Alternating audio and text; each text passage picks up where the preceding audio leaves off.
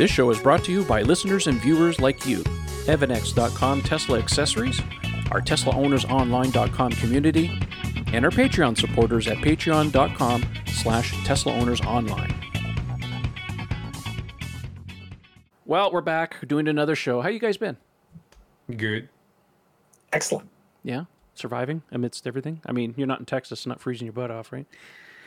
Oh, Nope. Texas. Poor guys. Came this close to washing the car today. It was like +5. So what's that, 40-something degrees Fahrenheit out? I mean, I have 7 feet of snow on my front lawn at where the snowbank is, and I could have washed the car. It's the craziest thing I've ever seen. I know, it's crazy. Crazy weather. I don't know. We're still in the snow belt rate. It is actually starting to warm up a little bit, but I'm so fed up with the snow and stuff. I mean, we missed our trip to Florida, which is usually the reset for me in the wintertime. But unfortunately, yeah. But there are some positive things, though. I thought we'd start off the show by watching the most intense and unbelievable 3 minutes that we've experienced probably in the last, 10 years. I'm going to share something out with you guys, and we're going to rewatch Perseverance's landing. It's about 3 minutes long. We are starting the straighten up and fly right maneuver, where the spacecraft will jettison the entry balance masses in preparation for parachute deploy and to roll over to give the radar a better look at the ground. Mm-hmm. Applicant indicates chute deployed. The navigation has confirmed that the parachute has deployed, and we are seeing significant deceleration. Did you guys know that was an encoded message? Dare mighty things. 140 meters per second at an altitude of about 12 kilometers from the surface of Mars. Look at the aeroshell dropping away. Heat shield set. Perseverance is now slowed to subsonic speeds, and the heat shield has been separated. This allows both the radar and the cameras to get their first look at the surface.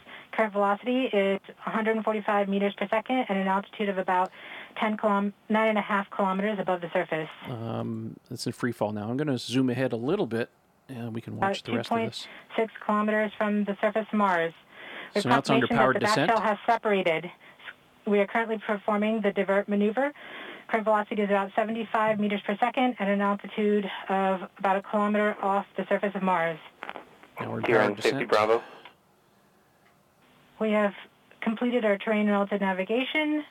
Current speed is about 30 meters per second, altitude of about 300 meters off the surface of Mars. Here comes We the have dust. started our constant velocity accordion, which means we are conducting the sky crane, This is sky epic. crane maneuver. Watch this. Oh, Sky that's crane the maneuver has coolest thing started. ever. Like, you'd swear it was a About sim. 20 meters off the I surface. know, it's nuts. Look at that. Just dropping, and then there's We're getting touchdown, signals from MRO. and then the cables are cut, Tango Delta. and there Touchdown goes. confirmed. There it Perseverance goes. safely on the surface of Mars, ready to begin seeking the sands of past life. That was crazy. And what was crazy about that, too, is that all the data that's coming back from the orbiter, all the data that's coming back from the lander, all of that, it's minutes behind what actually happened. So by the time we got it, it was like 7+ minutes after 12. it actually made touchdown. Yeah. So we're all like, all right, I remember texting you guys going, well, Perseverance is down. We know it's on the surface. We're just waiting for confirmation, but like it's basically there. Well, it's either And, crashed yeah, or it's wait. actually landed Yeah, successfully. It's either there in one piece or many pieces. That's it. Exactly, And that's the yeah. thing that's really quite impressive with this stuff is because of the delay. It's 12 minutes. It's 22 minutes as a round trip if you're going to send it messages. Is this stuff has to be completely automated. There is no, okay, do this. It's like the whole thing has to be done completely by itself. Anyways, really looking forward to seeing a lot more information from this. This is pretty epic. I mean, the fact that they put the only thing that failed was one of the cameras looking up, looking at the parachutes. They had a failure. Yeah. And then one of the microphones on the rover. They were hoping to catch one of the. Well, actually, they had two microphones. They had a redundant one, so they did get a little bit of noise in terms of. They didn't catch the landing part, but they subsequently captured a little bit of wind noise or something like that. So, anyways, yeah, looking forward to seeing a lot more stuff on the Perseverance thing. So, yeah, we've been we're really looking forward to seeing some of this stuff. Science! Yes, science rules, guys. Anyways, so that's the fun part. We have some Tesla stuff we want to talk about tonight, so we're going to get into that. And then a little bit later, we're going to have a little bit of a chit-chat about Cybertruck. I know, Ian, you wanted to have your own little personal rant on the whole thing. A little bit. A little bit? Okay. It's about time, man. I've been waiting to have one of you guys like just go off for like 9 minutes. No, we'll see. We'll see. All right. We're going to try something a little different here tonight. I'm going to be sharing out some tabs here so you guys can follow along on what we're talking about. Look at this. All right. First tweet. Actually, it looks like Tesla's driver profiles are finally have some indication that they're moving to the cloud. This is our friend Green on great hacker on Twitter, who's discovered this little bit here. I'm just going to read it off here verbatim. It says, this script is designed to be run at least at the end of every firmware installed. Its purpose is to migrate previously global vehicle data and settings into profile settings. As more types of data and settings migrate to become per profile, the script will incrementally move each new piece across. Once moved, the original global, yada, yada, yada. I'm not going to read the whole thing at this point, but the bottom line here is that we're looking at the possibility of finally the first indications that the driver profiles are indeed moving to the cloud, which is something that Elon said that they wanted to do for some time. Obviously, for robotaxi and stuff, that comes into play. But there are many times where it'd be really nice to, like, if you have a fleet of cars and you want your driver profiles to float between them, that's a nice feature. I mean, you get all your settings like radio channels and all that other stuff. So I think it's a long time coming. I'm looking forward to it. I don't know how you guys feel about it, but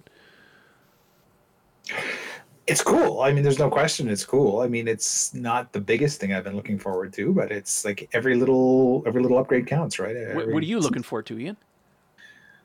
Well, getting FSD beta in Canada, that would be a nice start. Wouldn't it? For some of us who've paid for it. Yeah, I don't know. There's a whole discussion going on right now as far as what's taking so long. I mean, why they keep increasing. I mean, that's beyond the scope of today, but yeah, it's a whole other discussion. But yeah, you're asking me. That's one, and I'll be the first to admit, as opposed to everybody else on planet Earth, I don't need to be one of the bleeding edge beta testers. I'm perfectly happy to wait till some fairly well baked version of it comes out, and I don't have to like super watch everything it's doing. But I think the big question mark, and I'm fairly certain this is the reason they're holding back on giving it to us right now, is because they want the winter to go through. Because I still don't understand how they're going to solve the camera blocking part of it.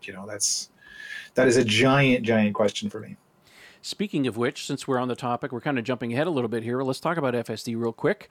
The whole Mars blog catalog on Twitter said that this FSD thing is going to be really big. Elon came back and replied, says, most people have no idea, even though there are so many FSD progress videos posted. Munro understood this right away. There will be a gap before the next release, but then it will be a step change for the better. Tesla is solving a major real-world AI problem. So that's the latest we have on the FSD thing. So don't look for any kind of updates anytime soon. And then someone hopped on and asked Elon what the situation was. It's our friend John from Silicon Valley Owners Club. Saying that FSD was amazing. Elon was responding that we're upgrading all the neural nets to surround video, including subnets on local areas and many other things. So more time is needed to validate and write the software, maybe something next week. So kind of delay, kind of explain some of the delays that are going on. Again, no information as to when we're going to see it in Canada or maybe even Norway, because that was the other country that we're expecting to see. So anyways, that's the latest that we have on the FSD thing. Let's jump around here. We're doing some Elon tweets. The next one, if I can get it to come up here. Now, if you've been paying attention, Model Y standard range plus is gone. It's been taken off the configurator. It made all the news earlier this week, and everybody was asking what the heck is going on.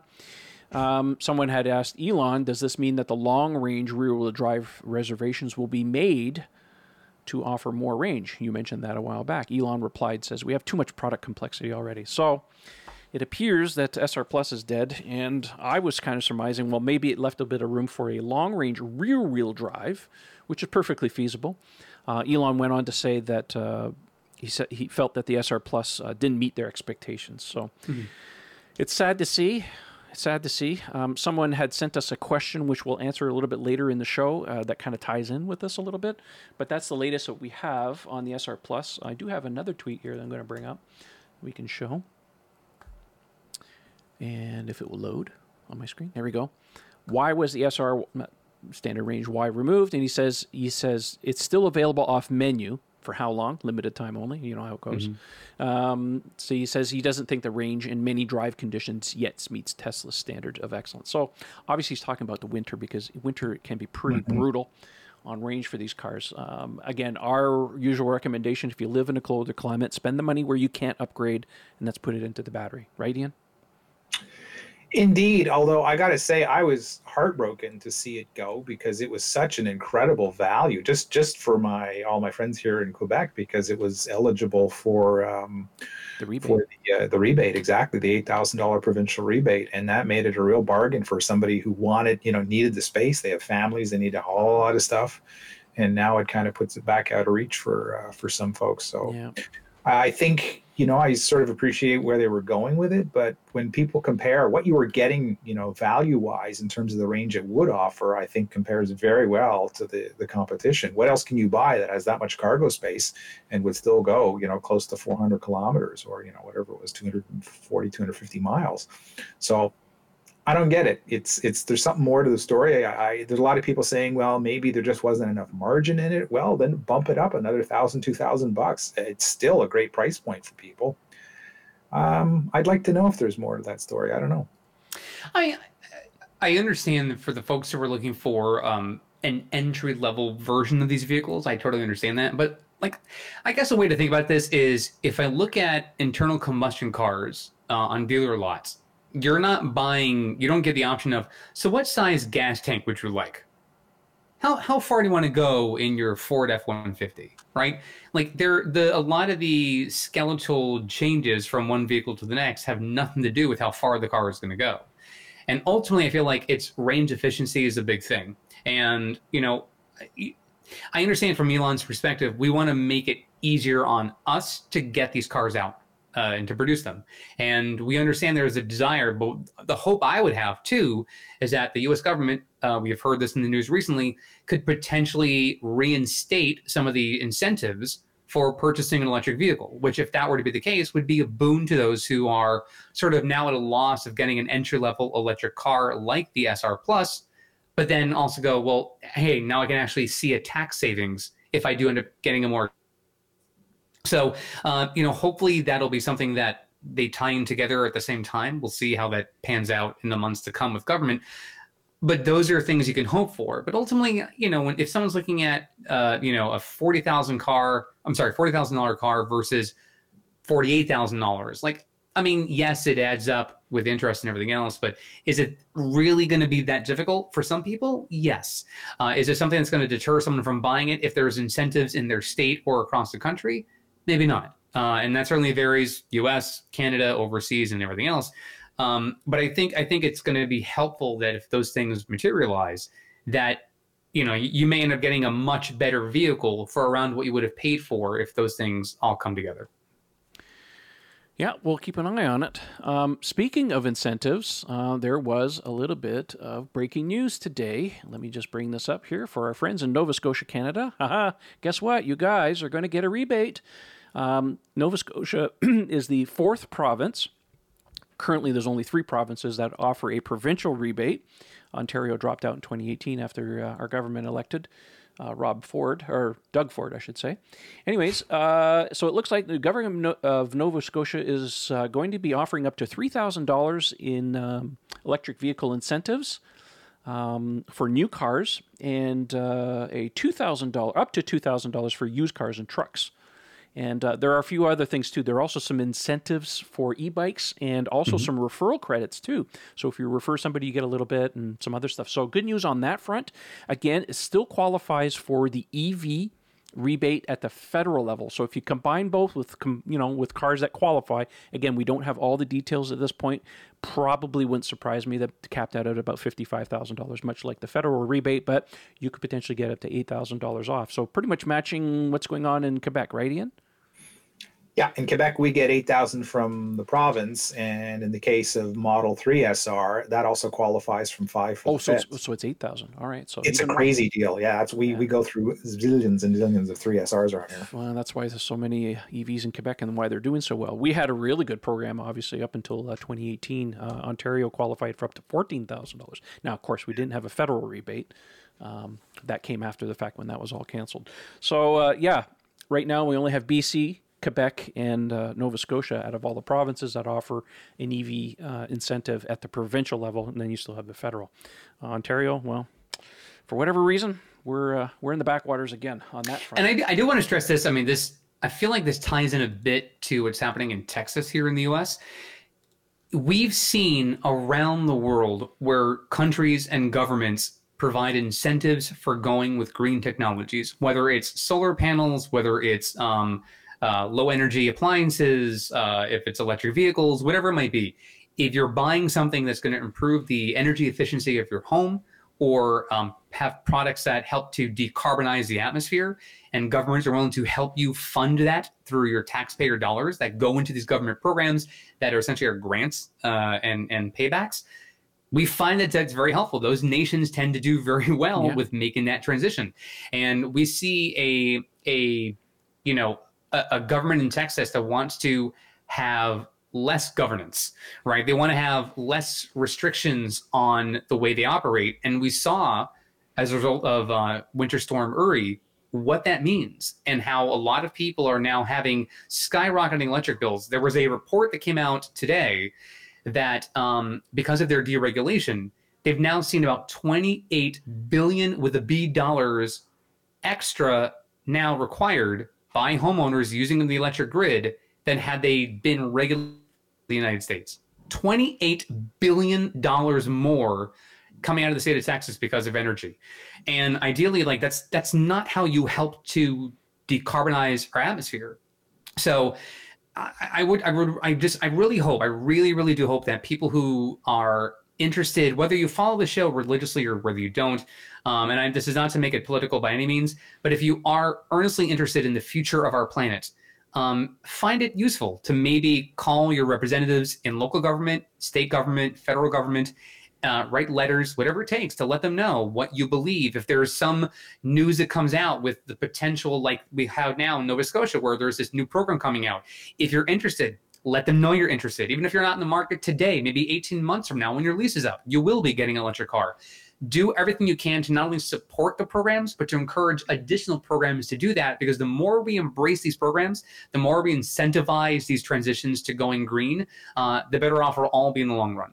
And governments know it saves money. Like, you're going to expend this money up front, but if you don't have all these decarbonization programs trying to clean the air, clean the streets, clean buildings, you save a lot of money, and you save the health of many, many taxpayers. Yeah, health is a very important one, because that's a very overlooked fact here, because, pollution and stuff affects everyone. So if you can fix that, you also fix some healthcare problems too along the ways. So. If I could just throw something in on there, Eric, that touches exactly on what you're talking about. This week on, I don't know if you guys listen ever to Chris Hayes. He's obviously one of the anchors on MSNBC, but he has a fantastic podcast called With Pod. Why is this happening? I love listening to it. And he had on a guy a couple of days ago, David Roberts. He goes by the handle on Twitter of Dr. Volts. He's an expert on energy and politics and so on, runs a fantastic blog site on this. And he had him on the show to talk about how the U.S. power grid works and the infrastructure and like what the incentives are, the profit incentives, and how the companies are incentivized to do everything very old school. And he talks in depth about what happened in Texas and why it isn't so obvious. And then it's just not a bunch of flashy talking points in the media. Anyway, I highly recommend it for anybody in the U.S. or anywhere in the world who wants to understand how the power grid system works there, what works about it. It's complicated. It's very, very complicated, but it's also very archaic. Yeah. Yeah. Yeah, that's it. So I can't recommend that one enough. So yeah, David Roberts on With Pod. Excellent. We'll have to look that up. Tying into renewables and solar panels, well, we do have a little bit of information, a little update here from Elon. Someone had asked him, when will the solar roof be available in Canada? Because right now all the focus is on the U.S., and he said later this year. I have a reservation for panels, not the solar roof. The solar roof is just too expensive. I just did my roof. I don't need that. But I'd be very interested in panels. And still to this time, no movement on that front at all. I mean, if I was really desperate, I could, go to another company or something like that. But I'd kind of like to have the Tesla system. So anyway, I jumped in. Nah, I didn't hear back from them. So sadly on that front, nothing's really going on. Any thoughts on that before we move on to some Starlink information? No? Not really. I know a lot of folks who are here in Florida who've had orders for the paneling and are waiting and waiting and waiting. And some of it is production on Tesla's end. Some of it is permits here in South Florida. So it's weird how we're the Sunshine State and we make it very hard to get solar panels installed. That's always baffled me. It's always been weird. But you know what? I will tell you, I understand part of the complications with it. I really do. Part of it is that every locality has its own restrictions, staffing, applications, all of that stuff, right? Sometimes it's the order in which we get them. Sometimes they're split out based on what kind of permit request it is. So that's complicating it, because if you live in one county, it could differ in how they process it versus the neighboring county. But at the same time, there is, I don't think the demand is there quite yet to really kind of knock on Elon's mind to be like, this also needs to be a focus, because a lot of customers are sort of impatient with this. The solar roofing thing, that I understand sort of being a slow out the gate process, but the solar panels, that's been a thing that they've had for years now. And I know that the Buffalo facility has been sort of ramping up production over there of those various cells, but it is kind of weird that there's still a lot of lag in that. But hopefully the next quarterly call, hopefully that can be something that can be mentioned and see what movement has been from now his tweet to the actual quarterly call and see what they've really done at that point. Well, I'll keep my eye on that, because that's something I would very seriously consider. Just a little bit of information on the Starlink. Matter of fact, I got an email from the guys at SpaceX today saying, hey, you want to reserve your Starlink? And I'm like, I don't really need 150 megabits. I get gigabit in the house, so I'm going to pass on that. But anyways, someone was asking on Twitter to Elon, asking about the active coverage map, and Elon said that the plan is to have most of the Earth covered by the end of this year, by all of it by next year, and then it's about densifying the coverage. Important to note that cellular will always have the advantage in dense urban areas. Satellites are best for low to medium population density. So don't think that Starlink is going to fix your internet problems, right, unless you really live way out in the boonies and the cottage. I mean, it's really for something like the cottages and the places that can't get like a proper landline. Like I have cable for my internet, that type of thing. So, but I think there is a place for it. I think that might be interesting, provided that we can make it work, is like mounting something like that in the back of the Cybertruck, so when you go camping, you can just have it go like that. Big time. Right? That'd be awesome. That'd be awesome. I'd like to do that. Am I the only person concerned about space debris? It's funny you mentioned that, because every time I see like the launches and stuff, I'm like, man alive, there's a lot of junk up there. But I mean, space is a big place. I mean, it can't be like WALL-E, where they take off and it goes through the junk belt as they. But a lot of the stuff that's in low Earth orbit, or LEO as we like to call it. LEO. If there's NASA has to track all of that stuff to find out when they're launching things or what windows are cleared. Yeah. So I can imagine you just some private company launching a whole bunch of satellites over and over and over again. At some point, you kind of go, God, there's a lot of stuff up there. And so, I mean, imagine if some random piece of debris that came off of a dead satellite somewhere else that's now basically burned up in the atmosphere, or some component from a shuttle that happened years ago, or some space junk. Like, imagine something just hitting one of those, and all of a sudden, it just that knocks that part out, and people are like, "Where's my internet?" I just wonder long term, how's it all going to work out. I'm sure you guys have seen the damage of a piece of space debris flying at 17,500 miles per hour, the size of a grain of sand, the kind of damage it can do. Catastrophic. Who is it? Which lab is it that has the cannon that simulates that? I think it's a railgun cannon. Probably, but I did see a piece of like that. I think it's just like aluminum. It's got a big hole in it like this, and that just comes from a grain of sand hitting at that velocity. Yeah. So it's no doubt that they have to track that stuff. The thing is with the satellites, the Starlink satellites, is that they're relatively small. They're very low orbit. We're not talking 400 miles up here. They're very low, and they have a little bit of maneuverability because they have ion drives on board, so they can move them around. But they have a finite life. They're actually designed after a certain amount of like couple years, whatever, to burn up. Don't quote me on that as far as the timeline is concerned, but they are designed to burn up. So they're not going to be up there indefinitely. But so they definitely deorbit. Yes, yeah, they're planning. I mean, the first batch that they sent up, that they were called Tintin or something like that. They're to be they are to be decommissioned fairly soon, I think, because they were the first test bed and stuff. So, anyways, yes, there's a lot of junk being thrown up. Imagine what the bottom of the oceans look like too. Oh, don't get me started. Let's see here. I got to get track of my... Okay, so let's talk a little bit. Now, you guys won't be able to see the video, but I will show the viewers who are watching on YouTube. Again, if you're listening to the podcast, I apologize. But we got our first look. You don't even care. We actually got our first look at the refreshed Model S interior. I'm going to play... If it will come up. There we go. So it looks like it's in factory mode. So the person gets into the back and shows you the new entertainment screen in the back, the updated doors. This one is a cream interior car. There it is in factory mode. There's bits of the dash that are not installed quite yet. Interestingly, a round steering wheel, not the yoke. It looks like the yoke thing still hasn't seen. Our friends at Kilowatts down in San Francisco been driving around, been seeing lots and lots of these refreshes Model S, but nobody has spotted the yoke yet. So I don't know what's going on. Anyway, so like I said, the car is in factory mode. Still has the the big binnacle, the horizontal screen, which is gorgeous, by the way. I really like that. I mean, we knew for some time that when Tesla was going to get around to refreshing the Model S, they were going to go to horizontal screen. I mean, it doesn't take a rocket scientist to figure that out.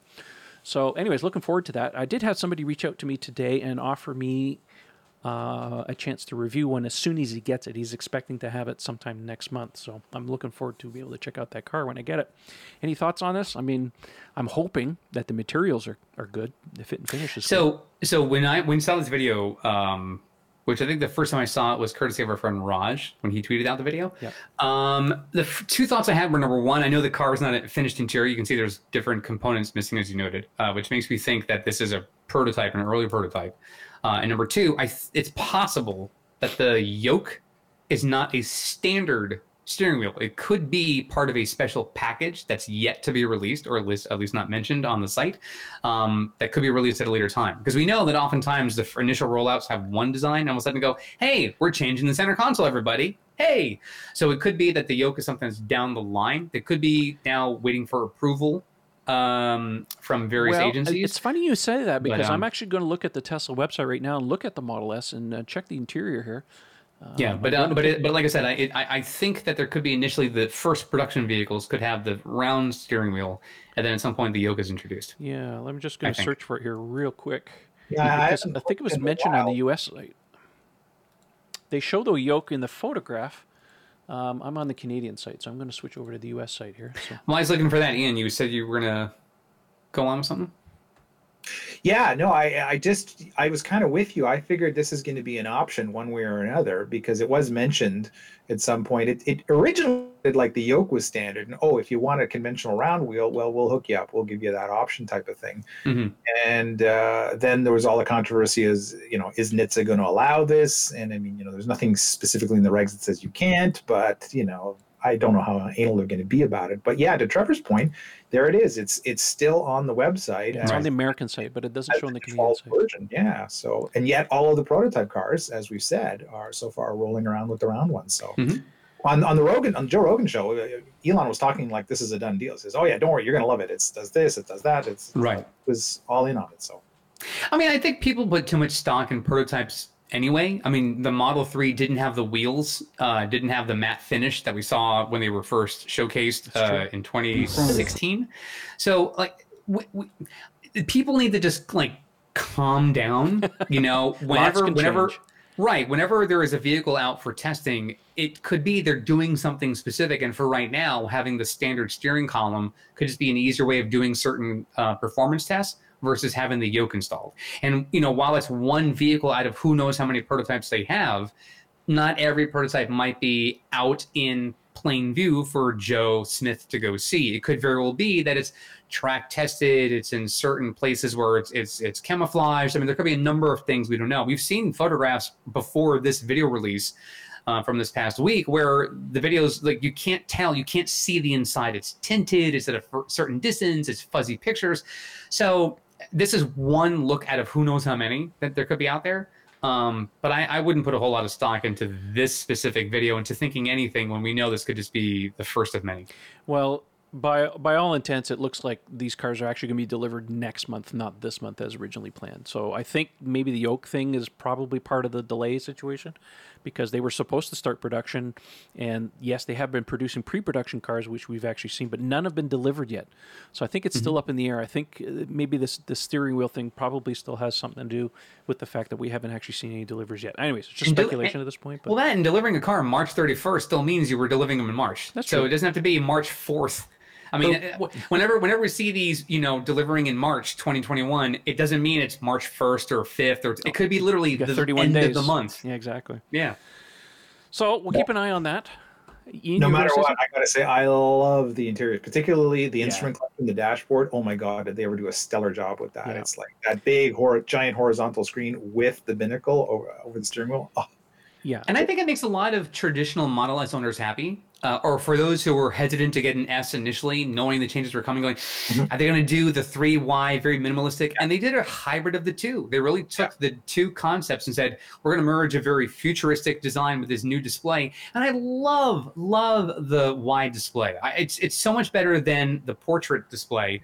Yeah. I mean, most people even use their cell phones when they take pictures by turning it into landscape mode. So I think it's great. Yeah, I think it remains to be seen, hopefully, what happens with the Cybertruck. We'll have a discussion about that here in a second, given the fact that they've gone... I mean, we know the Cybertruck's going to get a 17-inch horizontal screen, but is it still going to get a binnacle as well, or is that still reserved for the higher-end cars? We'll see what transpires. But I'm so used to the Model 3 layout now, it's like I can't see myself having anything in front of me anymore. Although I do have a product that I'm looking at that's kind of interesting. That's a discussion for another day. Speaking of Cybertruck, we do have a little bit, well, not really an update, but Elon was just replying to our friend John at Silicon Valley Owners Club that he was just checking out the final design in the studio, saying the final design is looking really, really good. So everybody was jumping on saying, can we get some information? What's going on? Elon had said that they were probably going to show the Cybertruck in its final form, maybe in a month or so. Obviously, that time has come and passed. Personally, I don't think they're going to show anything until production's actually ready. This is just kind of how Tesla operates. They want to delight us. I'm hoping they didn't dumb it down. I'm hoping they keep the look the way it is. Add the usual mirrors, do the little refinements and the touches. Really looking forward to seeing what the final product is going to look like. I mean, there was a lot of talk again about them possibly scaling it down. Because at first they were saying, back when Jay Leno had looked at it, he says, we thought it was too big. We're going to scale it down to 5. And then Elon said no. And then now he's back down to 3% again. So it's like, guys, you have a lead time here. You got to finalize your design and order parts and production stuff. You can't be making changes last minute. You're going to delay this product. We all know that there's always lead time with this stuff. And Elon just seems to, I don't know. He just gives me the impression he doesn't care. Well, he'll just make it happen. I mean, he'll bang the entire industry will tremble and things will happen. I mean, we've seen it time and again. He just does stuff on timelines that are next to impossible. Yeah. So, speaking of which, since we're talking about the Cybertruck, there was some discussion online, Ian, that you got involved with, and I'm curious to see what your thoughts are. Everybody wants to have a little piece on this, and you're talking about the stressed skin situation, because I know there was a lot of noise made about when Elon said that it was going to be more like an airplane's wing, and the skin was going to be stressed and not an internal structure. And even myself, I got involved with the conversation in the sense that it's not just the stressed skin. There's more involved here. I mean, there's the castings. He did say that there's going to be castings for this thing. It's going to have a structural battery pack. So anyways, I'll leave it with you. You say what you need to do, and then we'll see where it goes from there. What were your thoughts as far as that conversation was concerned? Well, first of all, this is a discussion I got in onto Twitter because somebody, and maybe Trev, you can throw it up there at some point. We should have prepared and put the tweet up. Okay. But somebody put up this gorgeous rendering of what was essentially a Cybertruck wagon It looked like, you know, an SUV. That was me. Or you posted it originally? I did. Okay. Well, I retweeted it, but yeah. Okay, yeah, I just don't know who the OP was, and I always like to give them credit. So whoever did the render did a stunning job on it, you know, and I don't want to take anything away from that. And of course, a lot of us all had the same reactions, like, "Oh my God, it's the Cybertruck family truckster," which is kind of what it looked like, right? Here's the tweet we're talking about. I said, I have to admit, I kind of like this. FineLab has a line of protective coatings that were engineered to protect your Tesla's paint, leather, carpet, plastic, and wheels, effectively blocking all those UV rays and environmental factors before they ever get to ruin your brand new baby. FineLab offers a complete line of car care products and ceramic coatings for both the do-it-yourselfer and professional detailers. Did we mention we also have the world's first self-healing coating? Check us out at finelab.com, that's spelled FEYNLAB, to see the science behind the self-healing. Check out our product catalog and click Contact Us for a free quote from a certified installer in your area. FineLab and Tesla. We were meant for each other. It's stunning looking. I absolutely love it. I mean, you know, I think the Cybertruck's a cool design. I think this is even better looking. And we've seen, you know, ever since the Cybertruck came out, it inspired a whole series of different design studies, right? I mean, people want a cyber sedan, they want a cyber roadster, they want a cyber coupe. I've seen every iteration of this. There's no question it has a lot of influence, and it's generated a lot of back of the napkin ideas and some stellar, like, realistic rendering there. But the one thing that keeps coming back, and it's just a pet peeve of mine, is people don't seem to understand how reliant this whole concept is on the fact that these are joined structures. In other words, it works like a pyramid or like a truss roof, if you will. And the fact that it's got this one angle at the top, and that the A pillar and the B pillar, if you want to call it that, it isn't really that, it's the entire structure of the truck, joins. And, you know, it's sort of acting like a box girder bridge. So you have this entire enclosed structure that's got 3 millimeters thick steel, you know, enclosing it. And that has to do a lot of the work. I mean, we know there's going to be some reinforcements inside it. You know, Sandy Monroe's talked about this.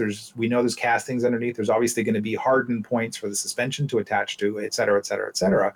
But in large part, in order for this thing to make any sense from a weight ratio, that skin has got to do the job. And I mean, I listened very carefully to Elon when he explained this at the reveal. And he's like, this is really the primary strength of the truck. So it brings the cost down by having this one very, I won't say simple, but relatively simple shape that they just fold, sort of like a little bit like origami, to create. And you eliminate a lot of these very complex little internal structures that you typically have to put into a unibody vehicle to do the same job.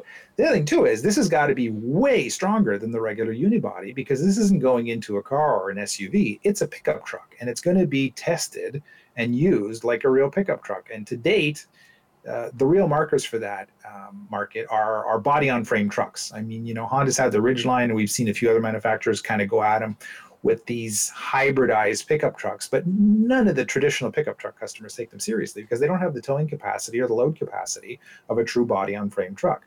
So when you look at that shape, don't for a second think you can saw big chunks out of it. Like we saw people, you know, cutting away that sort of flying buttress in the rear to give it a more conventional truck. Like, no, it's not happening. You're going to watch the bed fold up, you know, like an envelope. Like the best you can do is probably build some kind of like camper insert or something like that. Yes. But as far as modifying it, I mean, you know, somebody has modified that Model S where they made that, what do they call it, a skating brake or something like that, or shooting brake, sorry. That's what they call them in England, where they basically made a station wagon out of a Model S. But that's a different animal altogether. That's your traditional unibody, and you can chop it up. I mean, a la Truckla, you know, like Simone Yates did.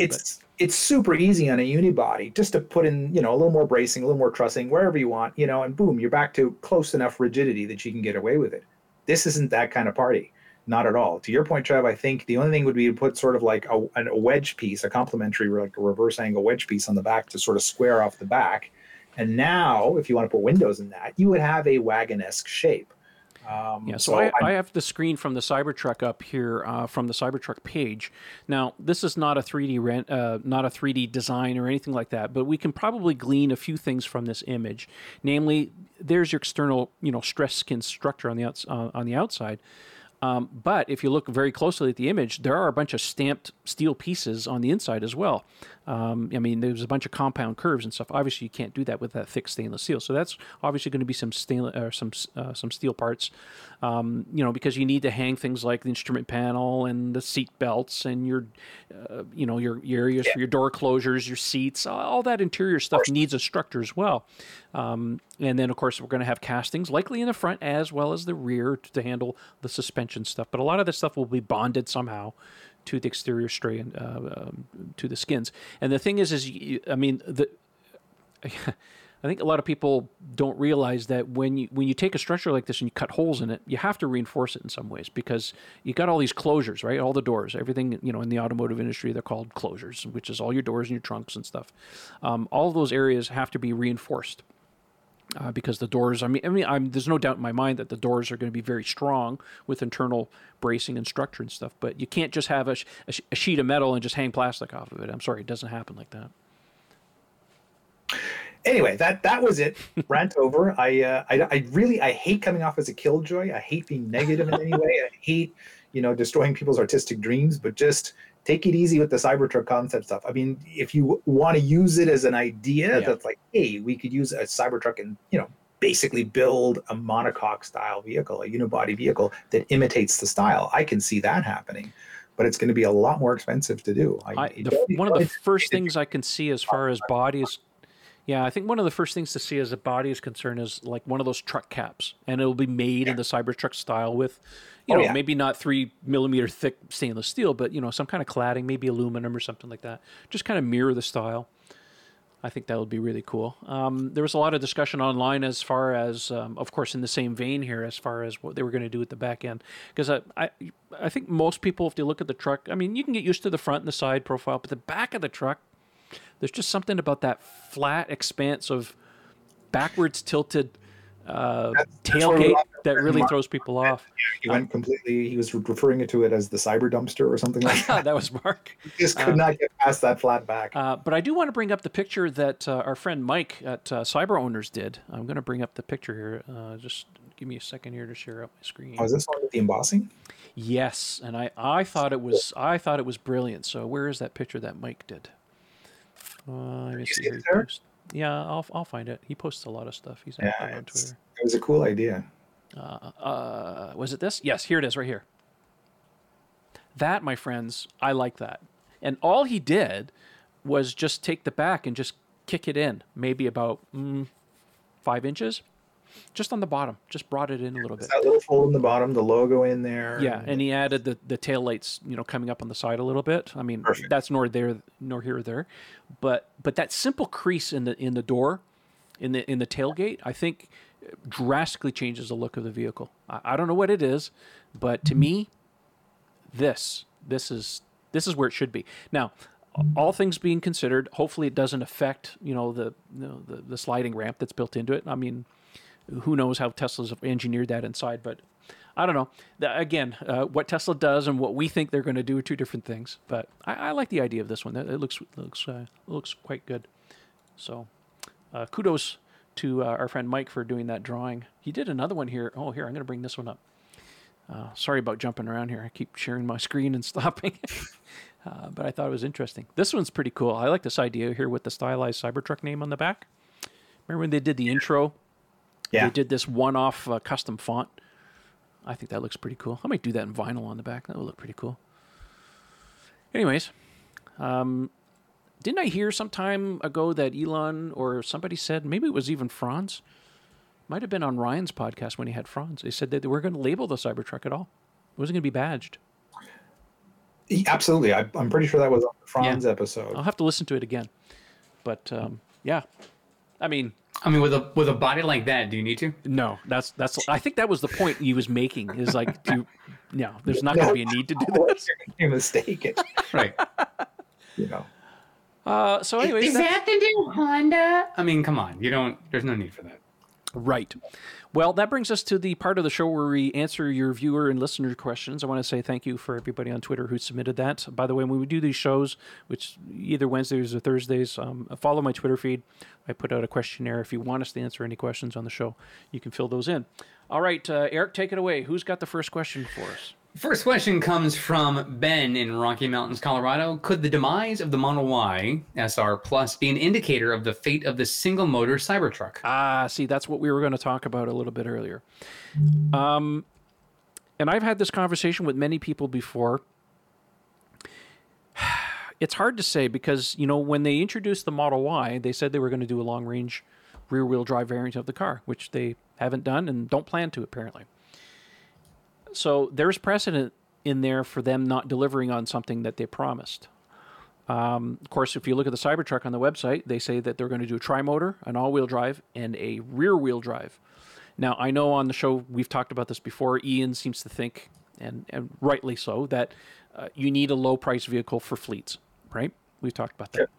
However, by the same thing, Tesla doesn't seem to be afraid of canceling something if there's no demand or they feel that it's not in their best interest or whatever the case may be.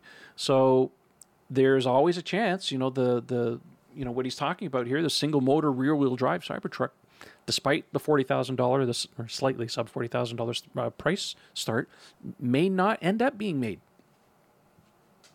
Who knows? I think that's crazy. I think it'd be crazy then for them not to do it.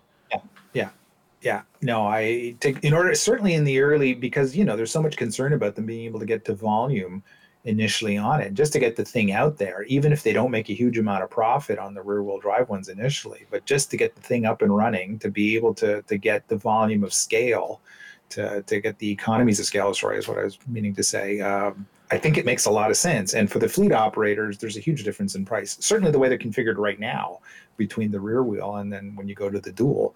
So I can't see how they're going to drop it. It's a far more critical market. I mean, with the Y, coming back to what Eric said, in a lot of areas, especially in the US, there's not a huge price gap, especially when there's no incentives involved. It doesn't make that big a difference, but on the Cybertruck, it does. And it's a much more segmented, much more sensitive, there's all sorts of little different market tranches, from super cheap work trucks up to these $100,000, King Ranch mobiles and everything in between. And you got to cover those bases if you really want to cover the truck market. Well, don't forget the plans have changed on the Cybertruck. Originally, they wanted to do the rear-wheel drive first, and then the all-wheel drive and the tri-motor were going to be later in 2022. Yeah. And then because of demand or whatever the case may be, they flipped those around. So the tri-motor and the all-wheel drive will be made first, and then the rear-wheel drive will be made later. So to me, I mean, the way I read it is that is a demand situation. Most of the demand is probably for the higher-end configurations. So you never know. It might get the axe. It also reminds me of something you were just mentioning, though, too, because if you've noticed recently, there was a video, I think, that Casey Neistat posted, retweeted for somebody on TikTok and stuff, that showed the interior of the new F-150. Have you guys seen that? How the mid-bench comes down and it's got the laptop and all the storage? Holy crap, that's cool. I hope we get something like that. I mean, one would hope. I mean, if you look at Tesla's history, is that, the Model S was, I mean, if you think the Model 3 is really minimalistic, you haven't seen a Model S, right? It doesn't even have door pockets, doesn't have coat hangers, doesn't have any of that stuff. So the Model S was the original, like, super mid-century modern, like, simplistic, bear down. But as they've grown the product line, they've added more and more creature comforts. Model X had door pockets. Model S didn't. Model 3 now has, door pockets and the kangaroo thing in the back and the door hooks and all that other stuff. So I'm hoping that evolution of the next vehicle, which is namely Cybertruck, because Model Y is essentially just the Model 3, it's just a little bigger. I'm hoping the Model Y, or Cybertruck, I should say, would have a little bit more to be, I mean, if you're going to be in that market with everybody else, you're going to be competitive, right? And it's not just on specs. You got to do the interior too. There's so much gadgety stuff now in trucks. I mean, in some ways they have way more features than even some luxury sedans, that's been super competitive. Because let's face it, between the big three American pickup trucks, what is there between them? There's a little bit of style difference. Everybody has their brand preference, but that's how they differentiate themselves. It's like, there's like an endless amount of cubby holes and little things where you can put your computer and they've just been developing that. So they're going to have to come out of the gate with something that's at least equivalent. Well, one would hope. Introducing the Cybertruck Kitchen Edition. Cook your and have some fun at it. I mean, come on. Well, Elon did say some time ago that they were going to plan a bunch of sick accessories for the Cybertruck. Yeah. What those mean, who knows? As with anything, it always leaves lots of doors open for third parties and other manufacturers to spruce it up and do all kinds of stuff. But yeah, there's something to be said about having some of that standard stuff in the Cybertruck. Again, it opens up opportunities for Tesla to do upgrades down in the future too. Remember, Model 3 didn't have a charging pad, and it didn't have the same center console. Since changed, right? It's been arguably improved for a lot of people. So, anyways, I mean, my sentiments really come down to, it's a good question to ask by Ben, but we've come to know that whatever Tesla does initially at launch for any vehicle they've ever had, it always changes. The price changes, a feature changes, the colors change, what's standard changes. Like all these changes come around. It could be they launched an SR version of the Cybertruck, and 6 months later it's gone. Oh, yeah. Because the numbers don't warrant it, or they find it that it's cost effective to really just go dual motor, or the technology is so cheap now that it's actually cheaper to get a dual motor made anyway, and you're actually saving money in the long run. There's a lot of things that can happen. I think the thing that I've always thought about is it's a great, it's like that interesting problem where if I have two different drink beverages, one's $3 and one is $7, you sort of just compare the two and you think, okay, which is the better deal? But if I throw in a third in the middle, it sort of distorts where the value is. Having just two options, and we've known this too, and even with their design study with other cars, the less options you have, the easier it is for them to not only have supplies in their warehouse or the factories to make the cars, but it's also easier from the buyer to configure the car. Because if you have, this is really a matter of combinatorics, right? Let's go back to math. If I have 3 color options of this and 7 colors of this, and you start multiplying all the things together, you have how many different kinds of cars? You can't do that with any other auto manufacturer anywhere, right? Like you don't have like 5 color options, and some things are off menu, and it's complicated from a build perspective, because then you're like, well, how do we know what paint to get if we don't know when they're going to order that certain color? So I think we're jumping the gun so early because the car's not out yet.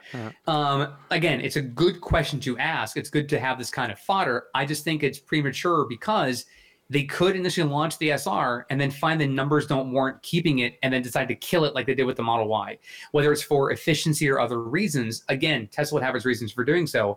But I think from a build standard, it's better just having all with dual motor. And I think most people would go that way if they're looking at, if I'm going to use the truck for ABC reasons, I'm better off going with dual motor, especially if I'm going to go off-roading or camping or whatever it is, especially if you're in wintry conditions, you want the better traction, et cetera, which we already know now dual motor EVs do better. I'm with you on that. That's why both my reservations, one with FSD, one without, because I'm hedging my bets on that, both all-wheel drive. I want nothing to do with rear-wheel drive. It's got to be all-wheel drive.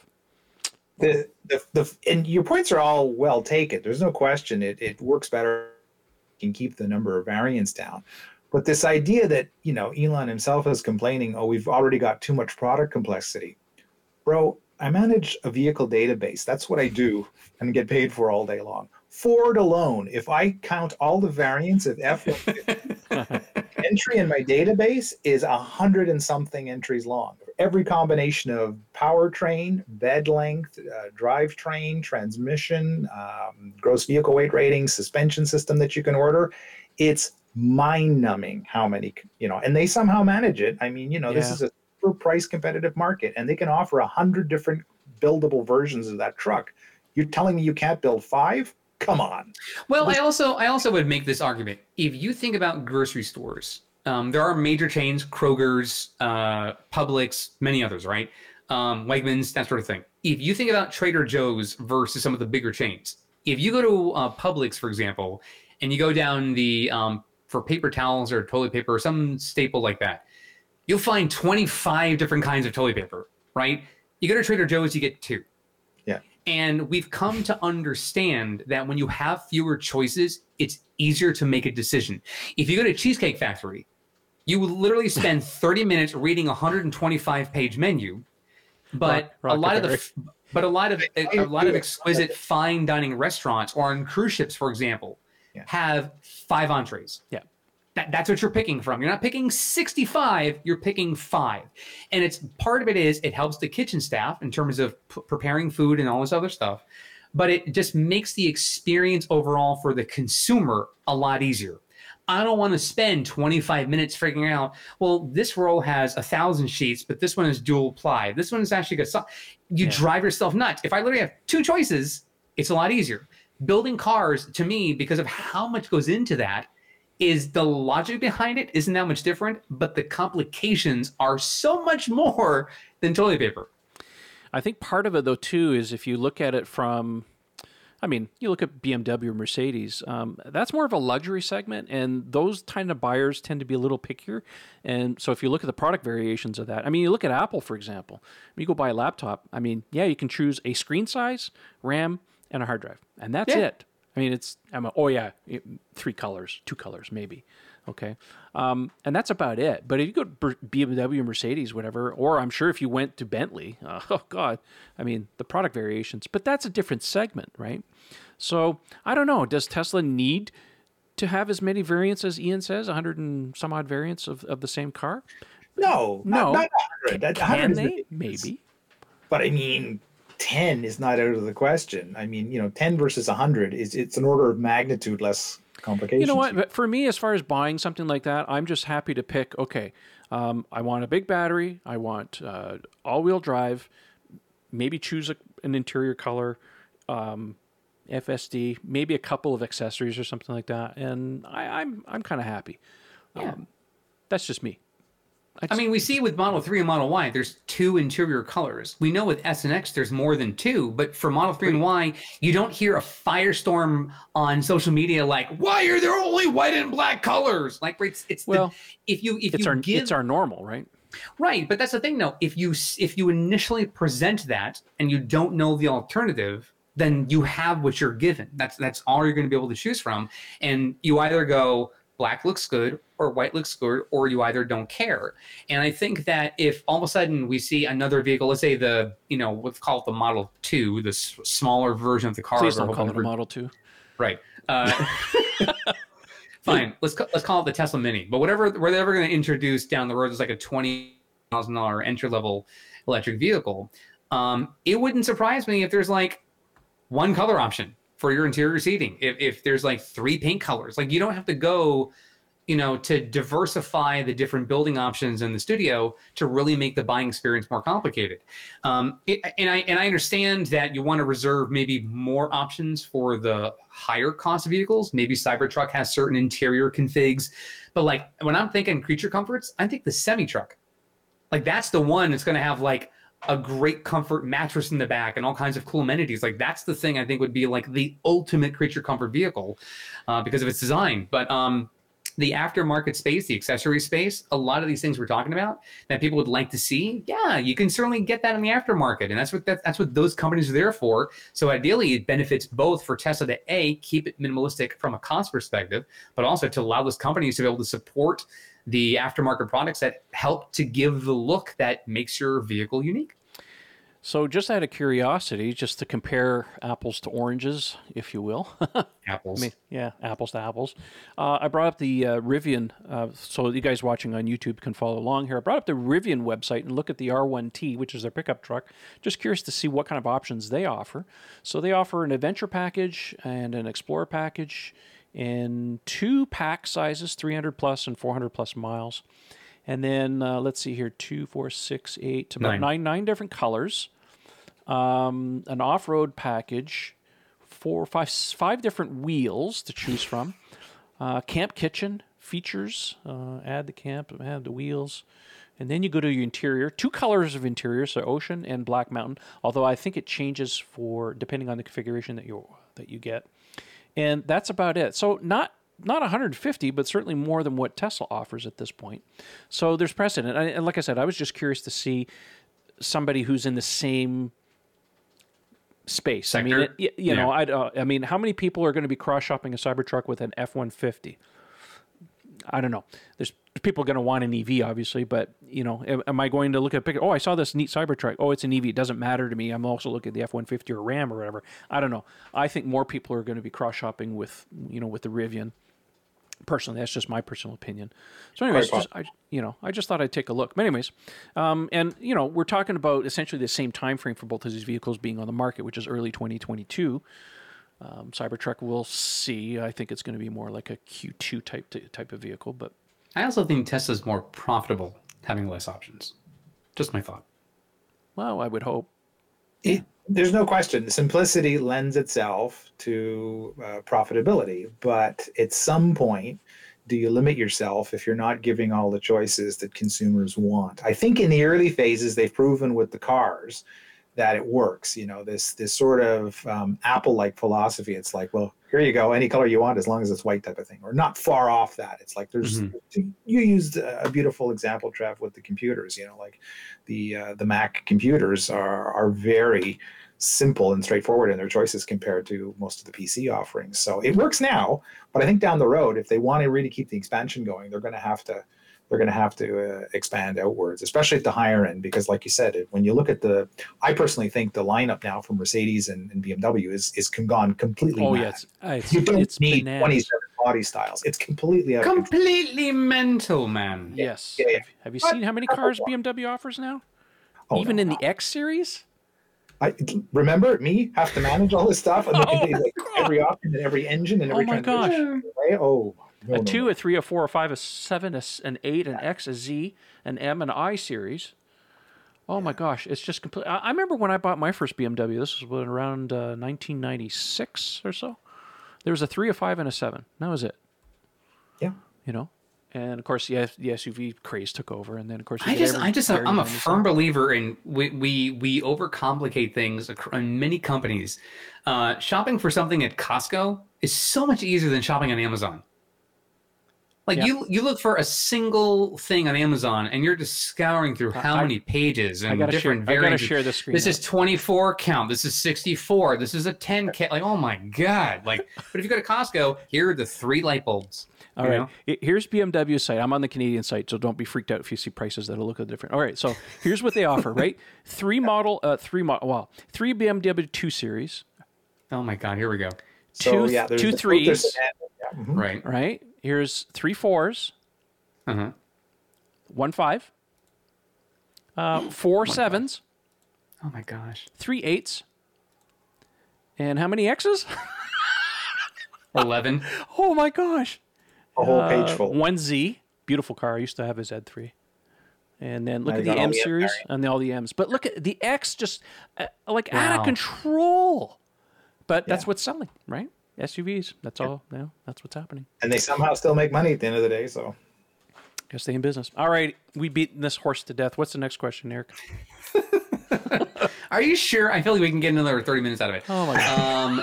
I am not reading. This Twitter user has asked from Redwood City, California, has anyone been able to get the Tesla to credit the value of the eMMC recall towards an MCU2 upgrade, especially if the eMMC recall parts are in short supply and won't be available until the spring? Very good question. I have not seen anything along that front. My personal opinion right now, Tesla might be bad, but I would hold off on upgrading any MCU2s because this recall is a pretty big deal. So if they're going to recall, I would wait it out and see what happens. If they offer you an MCU2 free of charge as part of the thing, keep in mind, they're not, the eMMC is a chip. It is a memory chip on the board. It's not the whole board. So, and I haven't really looked into it, so I don't know exactly how they're going about this, whether they're swapping boards as a whole, or it's a little daughter card, or they're just taking the daughter card out and then hot soldering or air soldering, because you can do that and swap out the chips. I don't know exactly how they're going about it. So at this point, it's kind of unknown. I think people that are interested in this really should let the dust settle and see what happens. Now, what he's asking about here is because the MCU2 is an upgrade that you could have paid for, and Tesla did reduce the price before they did this official recall. So the people that have bought the MCU2 are are now asking for some kind of like refund or whatever, because now I spent the money now that it's an official recall. So that's where he's asking to see if there was any kind of like a credit for that, for getting, like, instead of waiting for the retrofit or where the case, or not the retrofit, getting a credit to get the MCU2 upgrade as opposed to some kind of, compensation for the recall. I think that's how I read it. Could be. Yeah. Anyways, so my answer is no. I haven't heard of anything along those lines. As far as I understand right now, is that they're doing the recall, and when your number comes up, they will call you, and they're going to replace it. Now, whether they offer you an MCU2 as part of the deal or for some kind of upgrade fee, I have no idea. Keep in mind, the MCU2 is a complete board upgrade. The EMC is a small component part of it. So don't expect too much as far as I'm concerned at this point. So, all right. Last question. Last question is from Per Stoltz in Norway. As I live in Norway, I'd like to see a winter mode where we'd be able to choose between and all-wheel drive settings. Is that something that could happen, you guys? Yeah, if you have a performance Model 3, sure.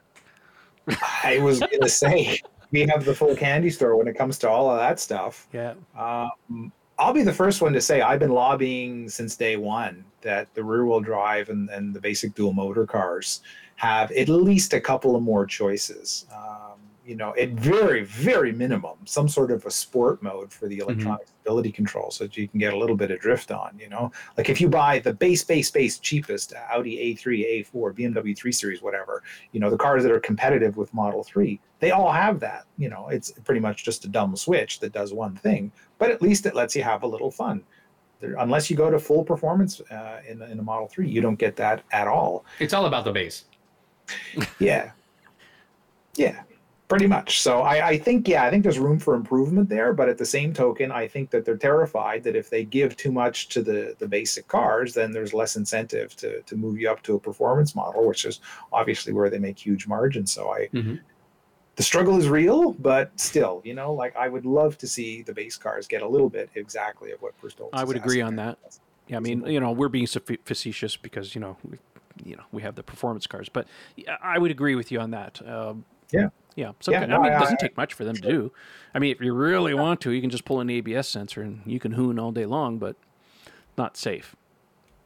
Well, aren't our friends at Mountain Pass doing something with their little box? I have to talk to Sasha with his party box. I'm pretty sure he can do that. Yeah. Mm-hmm. Exactly. He did do it with his Model Y. He's got a party box for the Model Y now. Exactly. So, I mean, once warranties are expired, if you want to start messing around, you can. No question. I wouldn't do it under warranty. No way, no how. But once the warranties are up, I mean, that's where it'll get fun. I mean, the aftermarket will definitely get us there if Tesla doesn't want to do it themselves. But I'd like to see them do something like that. I don't think it's unreasonable. No. Speaking of warranty, Ian, where are you sitting with your car in terms of mileage? And there ain't much left, buddy. I'm at 72,000 kilometers. So what's that, about 47,000 miles? I'm almost out. No, that's more than that. A little over 2 years, and I will have killed the warranty. Yeah. I'm gonna look at mine while when you guys are chatting, just to kind of see here. I am at 39,353. So thanks, COVID. Yeah, Face ID. I'm just curious with my car and see what I'm seeing at. You guys are gonna laugh at me. I'm at 40,700 kilometers exactly. That's still not bad. I mean, I'm doing really good. I'm doing really good on that front. My largest commutes now are like running to the grocery store, except my shopping, stuff like that. Except my supercharging. Get out of here, man! Like get out of here. You know what? I quit. I'm not even waiting for show 100. You jerk. Because I have it for as long as I own the car, but I paid an extra $6,000 to get it. What was the expiration date on your numbers there, Trevor? Mine are good until April of 2023. So if I get the truck and the roadsters, I'll be covered for a little while. You know what? If you just afterward long off now and you get the show posted, just go ahead and start driving to British Columbia, and then just start going back and forth a few times looking for a new house. Hey, you know what? If this COVID thing kind of relaxes, we've decided that our summer trip this year is going to be out to Vancouver. So maybe August, September, we might head out west. So the debate is: do we bring the car? Do we fly? What's that, Ian? And we lightning run it back. Oh. You know what? No, the hell with that. Do the lightning run there. Yeah. Don't do it both ways, man. Come on, see if you're faster one way versus the other. We'll see in the summer months. Will certainly beat the 73 hours. And just hey? get like a bladder bag so you can actually just go to the bathroom in the car. No, that's what windshield wiper jugs are for. Windshield wiper fluid jugs are for. Oh, goodness. Well, any other closing thoughts before we wrap this one up, boys? Man. I will say, just very vaguely, if you are a bad person who does bad things and you're not very intelligent, they will find you. Yes. That's it. Well, there's just a no whole context. Yeah. Just no context. Yeah, That's just that was referring to a whole discussion we had before There's the a show. story So, there. yeah. We'll tell that another time. excellent. Yes.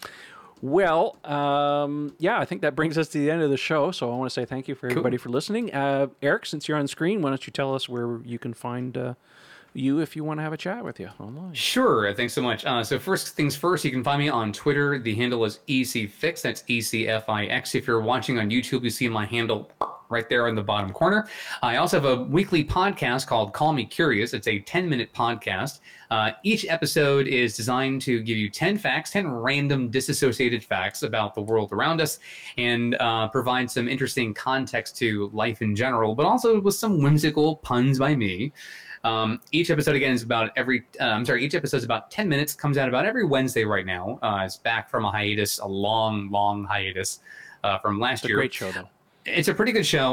We're on episode 33, just dropped today when we're taping on the 24th. We feature stories like how a queen came to owning 2 tricycles by its inventor. We learned how brain synapses basically just they shrink down while you're sleeping, which actually helps with your cognitive ability. Go figure, which doesn't seem like it works for me very much.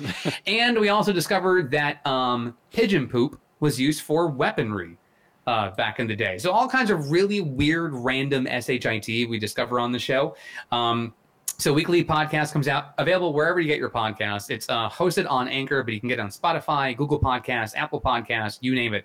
It's out there. So just search for Call Me Curious, subscribe, rate, review, and let me know what you think. Again, roughly every Wednesday now, it's 10 minutes. In the time you're making pancakes or getting dressed in the morning or berating your kids for not doing their homework, you can listen to a show. So do it, get smarter, be ready for trivia nights, all that good stuff. Please go subscribe. It's an awesome show.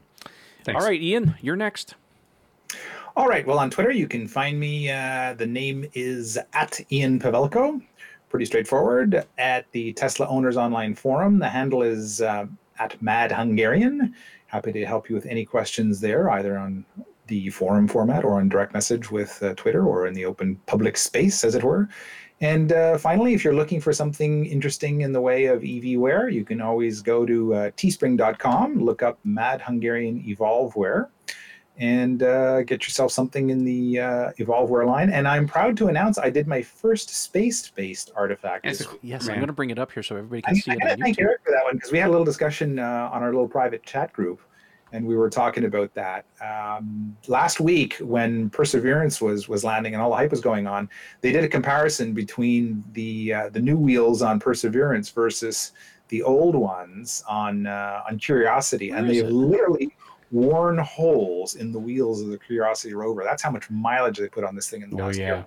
It's are you not seeing it, Trev? It should be. I'm on page 5 and I still haven't found it. My God, you got so many different shirts, dude. Yeah, I know. It's kind of crazy. I have it on mine. I can share it from my screen if you want, but I mean, it should be there somewhere. But if you're watching on YouTube, I am modeling one of the original designs for purposes of mass adoption. Mass adoption, exactly. So anyway, I thought a cool idea to do with is it's a little close up. I'll pull it up on Twitter. Yeah, there you go. Find it on Twitter. But yeah, I couldn't resist doing a little themed of this well-worn rover wheel. It was just too good not to do something. So that's Ian, where did you put it? My God, you're just as busy as I am on Twitter. Bloody hell. Ian's very GIF happy. Seriously. My You're gosh. not looking at my feed. I am. I'm looking at your tweets. I'm looking at your replies too. My gosh. No. Dude. All right. Well, anyways, rove it like you stole it. That's what it's called. Yes, exactly. What happens if I share my screen now? Try it. Will you see? Continue with share screen. Ta-da! Can you see it? I cannot. No way. We see your shiny mug. That's all we see.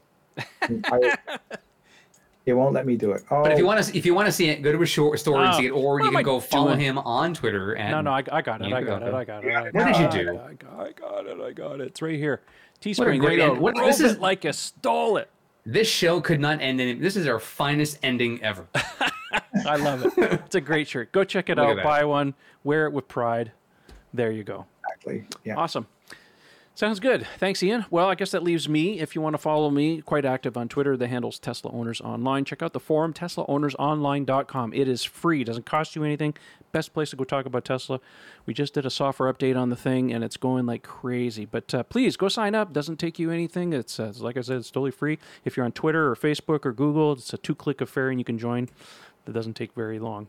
And that's about it. Oh, I want to say thank you to our sponsors, the guys at Evanex and the guys at FineLab. They do great work. So thank you for being continued sponsors. We really appreciate it. And that's the end of this show, and we'll see you on the next one. Thanks, and we'll see you next time, guys. See ya. Bonsoir tout le monde.